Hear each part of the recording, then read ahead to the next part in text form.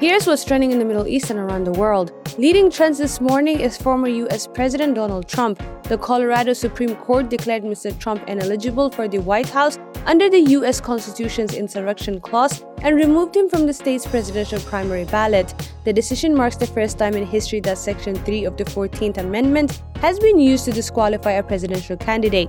Also trending this morning, a UN Gaza vote on a resolution calling for a halt to hostilities to facilitate critical aid deliveries to civilians in the Strip was postponed again Tuesday as member states wrangled over wording while aid efforts in the enclave neared collapse. The vote on the resolution was first postponed from Monday to Tuesday and has now been pushed back again until Wednesday. Negotiations were ongoing to get the Biden administration to abstain or vote in favor of the resolution.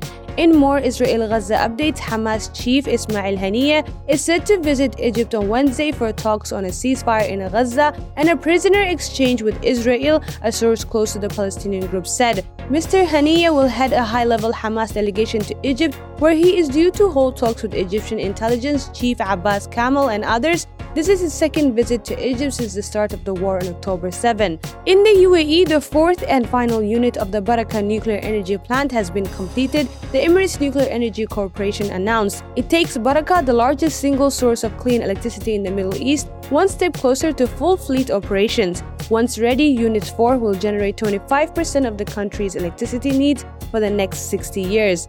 That's all from me, Thoraya Abdullahi. Thanks for listening. More same time tomorrow.